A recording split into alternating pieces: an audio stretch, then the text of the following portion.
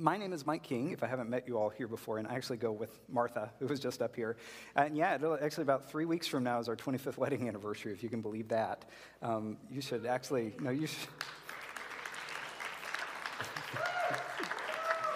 should, you should applaud her, actually. She's had to put up, we are? Thank you. Got Peggy here on the front row. Do you guys ever remember the Muppets? Anybody old enough to remember the Muppets? Remember the two cranky old Muppets, Statler and Waldorf, that were all up and that would harass people on stage? I feel like I have that here at Suburban, and it just it just feels like home. So there you go. Okay, so Thanksgiving. We just had the Thanksgiving holiday, and as we get started, I wanted to check in. Thanksgiving is one of those holidays that tends to have a lot of traditions associated with it. So I was thinking about this. I actually Googled, list of holiday traditions, and I just would be curious to know which ones of these traditions we as a church, we engaged in. So I'll just kind of go through some of those, and if you're a part of that, you can just raise your hand. So we'll start out with an easy one, the meal. How many people attended a meal where turkey was served? Yeah. Again, most of us, we don't eat turkey any other time of the year, but we do it Thanksgiving for whatever reason. Another big tradition, football. How many people watched at least part of a football game? Yeah. How many of you are either Oregon State or Ohio State fans and left the football dejected at the end of the weekend? Well, they can't all go your way. What about this? Macy's Thanksgiving Day Parade. Did anybody watch some of that? Yeah. So there you go. And I was really thrilled to see this on the official, because it was on the internet, so it must be true, official list of holiday traditions, taking a nap. Did anybody else manage to get a nap in this weekend? Okay, yeah, like the 19-year-old did. That doesn't seem fair, but okay. But yeah, so our family took part in a number of traditions like that. But one of the traditions that we always had growing up that we have done with our family is when we gather for the meal, at some point during that meal, we take some time and we go around and everybody shares something that we're thankful for. And it was really kind of fun this year. This year we had some family with us, we had some neighbors and some friends that we know. So we had this span of ages from 5 to grandparent age. And it was really neat just to hear some of the different things that they were thankful for. But that's one of those things that we do because it really does help us remember that the holiday is not just about food and football. It really is about stopping and reflecting back on the past year or paying attention to what's going on in your life right now, remembering what's going on and choosing to be grateful. So keep that idea in mind because the idea of remembering and being grateful is a pretty big theme in the Bible. We're going to talk about that a little bit today. And this morning, we're finishing up a sermon series where we've been looking together at the Old Testament book of Esther. So to get started, I'd love to invite you to turn with me in your Bible to Esther chapter 9. If it would help you for any reason, there's some red Bibles in those seats in front of you. You can grab one of those. Turn to the page number that's there on the screen. But we're spending time studying this particular ancient text because I think there's an awful lot in this text that can encourage us, but also challenge us. It can convict us, but also comfort us. So what we've done each week is we've gone back and we've tried to say, okay, what was one of the lessons that God was trying to communicate to the original audience back then? And then how do we take that lesson and let it inform the way that we work to follow God and follow Jesus in our lives today? And you may have guessed, but the lesson that we're looking at today is all about remembering.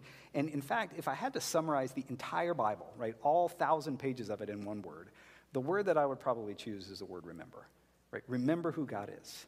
Remember what God has done for you. And let what you remember inform the way that you live moving forward. So first what I want to do is look at how this plays out in the story of Esther. So just kind of a quick recap on the story to get us up to chapter 9. At the beginning of Esther, we meet the Persian king Xerxes, who is basically a buffoon. After a week of heavy drinking with his friends, he gets what he thinks is a great idea, and he, in his drunken stupor, commands the queen to come in and parade around in front of his drinking buddies. She refuses to do this, so he essentially fires her, gets rid of her, but then he's got a job opening. So he realizes he needs a new queen. So he commands his officials to go all throughout the empire and find beautiful young girls that they bring back to the capital, and he's going to sleep with one of them each night until the text says he discovers who pleases him the most, and then that girl is going to become the queen. So it ends up that Esther, a young Jewish woman, becomes queen. But at this point in the story, Esther doesn't reveal to the king her ethnic identity. She doesn't let him know that she's Jewish. So shortly after that, sometime after that, Esther's uncle, a man named Mordecai, offends one of Xerxes' top officials, a guy named Haman. And Haman is so angry, he decides he wants to get revenge on Mordecai.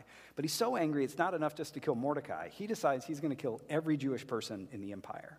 So he goes to the king, to Xerxes, who's probably been drinking again, and he convinces him that the Jewish people are nothing but trouble. He pays him a pretty hefty bribe, and he convinces the king to roll the dice. In Hebrew, the word for dice is the word Purim. So he rolls the dice, and it picks a day several months out on the calendar, and the king issues a new law saying on that day, the day that the dice chose, it's completely legal for anybody in the empire to kill any Jewish person they want, take all their stuff. There's zero consequences for that. So, that sets up the central tension in the book, right? Because God's people, the Jewish people, are in danger. And at this point, we don't know if or how God is going to work to save them. So when Mordecai hears about this new law, he goes to Esther. He says, Esther, you're the queen. You're in a unique position. You kind of got the ear of the king. Would you intercede on behalf of the Jewish people? And she's a little hesitant to do it because of some different things, but she invites the Jewish people to fast and pray with her. She decides to go in, and the king is happy to see her. She explains what's going on with the law and how, she's actually Jewish. She reveals her identity, and she's going to be killed. And the king gets so angry at Haman for passing this law that he ends up executing him and decides to help the Jewish people. Now, the way that laws worked at that time, you couldn't revoke a law once you put it out. So he can't get rid of this law that says it's okay to kill the Jews. Instead, what he does is he issues a new law saying on that same day, when it's legal for people to attack the Jews, it's now legal for the Jewish people to take up arms and defend themselves. So that's where we're at the very beginning of chapter 9 in verse 1, when that day, the day that was chosen by the dice, arrives. So the first verse says this. It says, on the 13th day of the 12th month, the month of Adar, the edict commanded by the king was to be carried out. So that's the day the dice chose. On this day, the enemies of the Jews had hoped to overpower them. But now the tables were turned, and the Jews got the upper hand over those who hated them. So the Jewish people are able to defend themselves, and we think, great, story's over, and the next line should be, and they all lived happily ever after, the end of the book. But the book doesn't end there. There's like a whole other chapter after this. There's something else that's really important that happens. So if you move down to the end of chapter 9 and verse 26, you read this. It says, because of everything written in this letter, and because of what they had seen and what had happened to them, the Jews took it on themselves to establish the custom that they and their descendants and all who join them should without fail observe these 2 days every year in the way prescribed and at the time appointed. These days should be remembered and observed in every generation, by every family, and in every province, and in every city.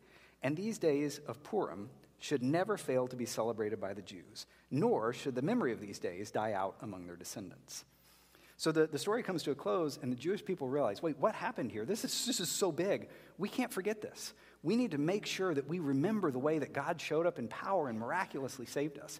So they actually create a new religious holiday, a religious festival every year where they're going to remember this. And they name it Purim, right? They name it after the dice that were used to pick that day.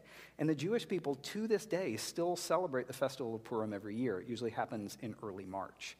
And really, if you stop and think about it, at its heart, that festival, it's all about remembering who God is and remembering what God has done.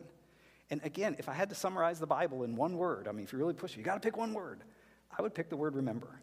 It's all about remembering who God is and remembering what God has done. And in that sense, what we read about in the book of Esther is just one more illustration of this theme that you just see repeated over and over and over again in the Bible. Remembering who God is and what God has done is the foundation of a faithful life. Remembering who God is and what God has done is what grounds us in what is true about the world and about reality and about our relationship with God. Remembering who God is and what he has done is where we find the wisdom and the guidance that we need to faithfully follow God in this world. And this is not just something that we see in the book of Esther. If you start reading the Bible with this lens of remembering, you start to see this everywhere, right? There's examples of it all over the place. One of my favorite ones happens in the Old Testament book of Joshua. So history, right? So the people of Israel are slaves in Egypt. God rescues them, and he's leading them, and he's going to lead them into what we know as the land of Israel today, the promised land that's going to be their home base where they're going to live. But so he leads them through the wilderness, and they're just about to enter into the land, but there's a problem. They have to cross the Jordan River, and it's the time of the year when the Jordan River is at flood stage, right? So there's a lot of water going through that river. And remember, there are no bridges back then, right? There's no, interstate highway overpasses to get them over there. This is a really significant problem to move the entire people across this river. But it's not a problem for God, who miraculously just kind of stops the water, makes it pile up, everybody goes across. But what I think is most remarkable about that story is not the miracle, as great as that is. It's what God does next. It's like God realizes, okay, if the people of Israel, there was just this miracle, they came across the water, if they just go on into the promised land, sooner or later, and probably sooner, because this is how we all are, they're going to forget what just happened. They're going to forget this whole miracle. So before they're able to go any farther into the promised land, God's like, okay, you need to stop, and you need to get a bunch of big rocks, and you need to pile it up and make a big monument here. And the reason for that is that in the future, when you're wandering through this part of the country and your kids are with you, the kids are going to see this giant pile of rocks, and say, what is that all about? And then you can tell your kids that it was right here that the flow of the Jordan was cut off before the Ark of the Covenant of the Lord. When it crossed the Jordan, the waters of the Jordan were cut off. This is what it says. These stones are to be a memorial to the people of Israel forever.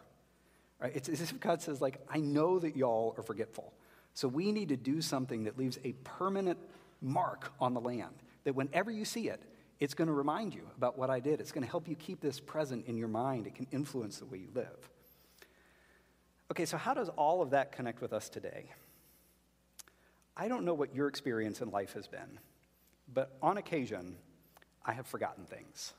I don't know if anybody else has that problem or not, but yeah, most of us, right? This is a widespread human issue. And in case in point, do you know what one of the best-selling Christmas gifts was last year? It was AirTags, right? Does anybody have an AirTag or had to use one? Oh, you guys are all just too ashamed to admit it. That's okay. Cass Hobbs, thank you. So AirTags are these little things that Apple came up with that you can attach to your keys or your wallet. You can stick it in your purse so that when you forget where you put them, you can just pull up this app on your phone, and it says, like, oh, your keys are 20 feet in this direction, and it helps you get there, right? Because we all need help remembering stuff. We all forget things and need that extra help. And it turns out that God recognizes this about people, and he addresses our need to be reminded at every turn. So all throughout the Bible, you see this command to remember, but you also see God coming up with some really creative ways to help people actually do that. So for example, right, parents, in Deuteronomy 6, there's a verse that says you should take this key part of God's law and write it on a little piece of paper, stick it in a little box, and stick that box on the door frame of your house so that every time you go in and out of your house, you remember God's law. Every time you go in and out with your kids, you're like, oh, by the way, let me tell you about God and who he is and what he's done. It's that reminder. Or think about the book of Psalms.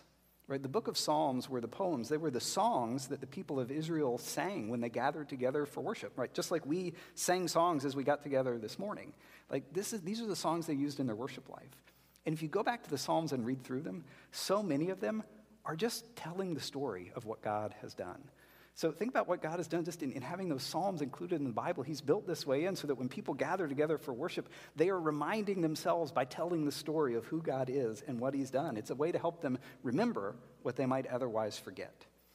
And it's actually not just an Old Testament thing, right? You see this idea in the New Testament and in the way that we practice the Christian life today. And really where I think we see this most clearly is in the practice of communion. You know, we take communion together every single week here at Suburban. And just like people can use the Thanksgiving meal as a chance to remember and be grateful, communion does that for us as well. Because at its heart, communion is really a way to remember who God is and what it is that God has done for us.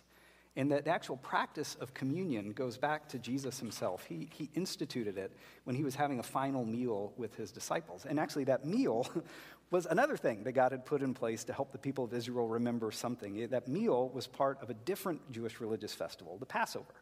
Right? So every year, the Jewish people were commanded to gather together and celebrate the Passover because it helped remind them about how God had rescued their ancestors from slavery in Egypt. And by the first century, when Jesus is having this meal with his disciples, there was hundreds of years of traditions had built up, just like we have our Thanksgiving holiday traditions. There were all these traditions that were built up about the way the Passover meal played out. So, for example, there were 4 different courses of food. And in between each of the courses of food, they would take a single cup of wine. This was before COVID. They would pass it around the table, and everybody would drink from that same cup together. And if you think about it, everything in the meal had a very specific meaning. So, for example, at one point during the meal, they would eat these like bitter herbs, and it kind of makes your face do that. And it's a reminder of how bitter their lives were when they were slaves in Egypt. At another point, they eat lamb, right? There's roasted lamb. And it's a reminder of the fact that on that Passover night, they were commanded to kill a lamb and take the blood of the lamb and paint it on the door frame of their house. And then when God came to punish the Egyptians and rescue them, he would pass over the houses that had the blood painted on their door frames. That's where the name Passover comes from.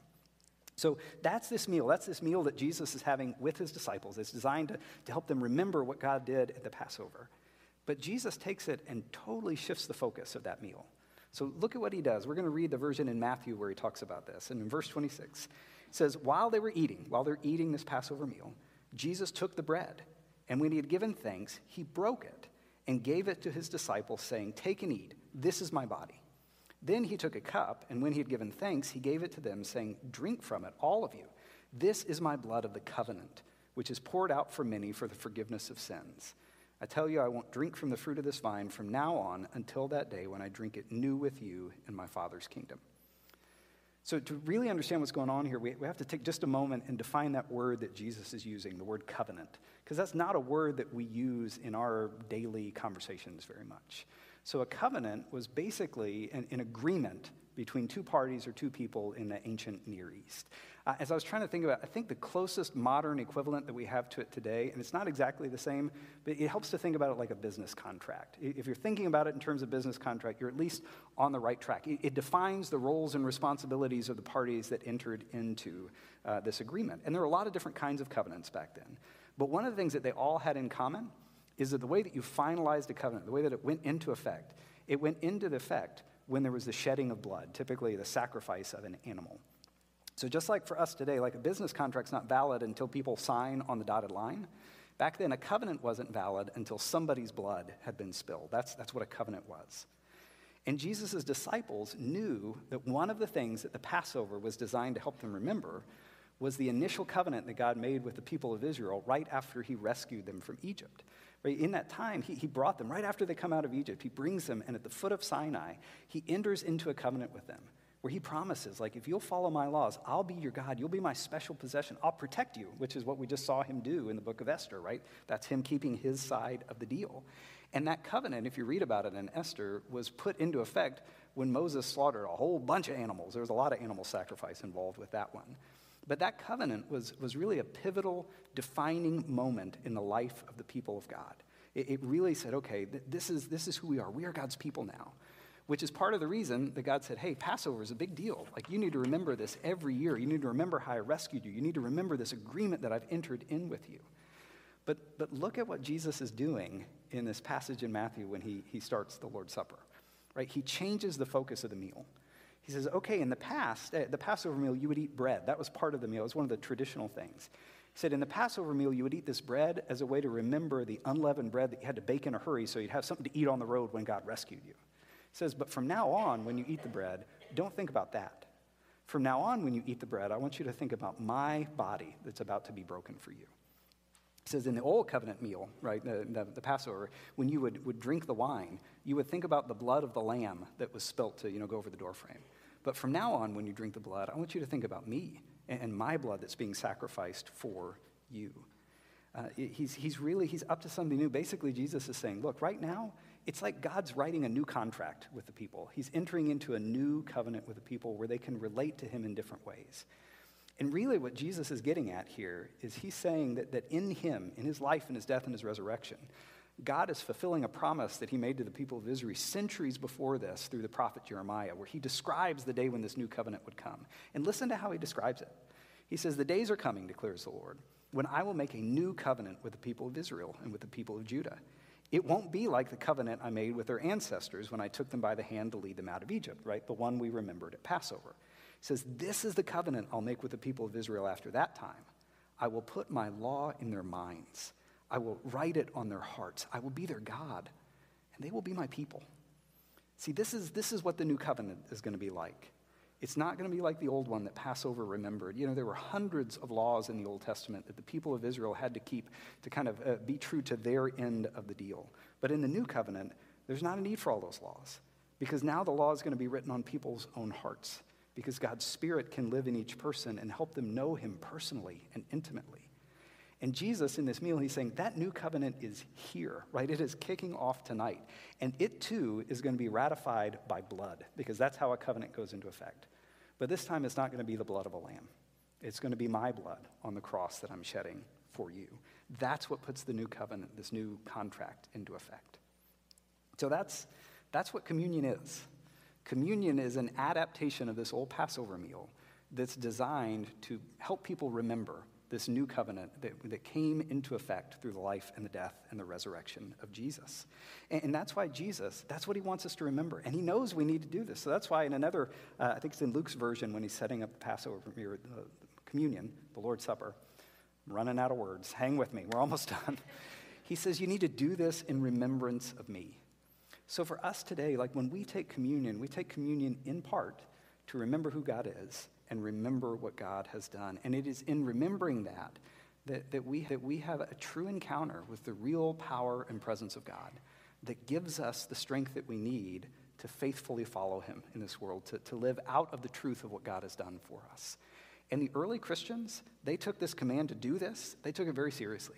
So every ancient document that we have that describes the worship practices of the early church showed that they took communion together as a regular part of their life together because they knew they needed this ongoing reminder, this ongoing connection with the power and presence of God. And that's why we take communion together every week as well. So we do that to remember who God is and what God has done. And that's why I wanted to actually end the sermon today with communion so we could sort of set it up by thinking a little bit about what it is. And here's how we're going to do that practically. If the people who are going to serve the communion elements, if you guys want to get up and get ready to do that, in just a moment I'm going to pray. And then after I pray, the musicians are going to play some instrumental music. And during that time, we'll pass the trays with the bread and the cup. If you choose not to take communion with us for any reason, you can just pass that tray right on. But if you feel led to take communion with us, and we certainly would invite you to do that, just grab a cup and grab one of the crackers. And then at any time, as we have that instrumental music, we just encourage you to take the bread and the cup. But as you do that, invite God to help you remember who he is. Think back about your own life and the ways that you have seen God's power and his grace and his faithfulness show up. It's a chance to say thank you. It's a chance to remember who he is and what he's done.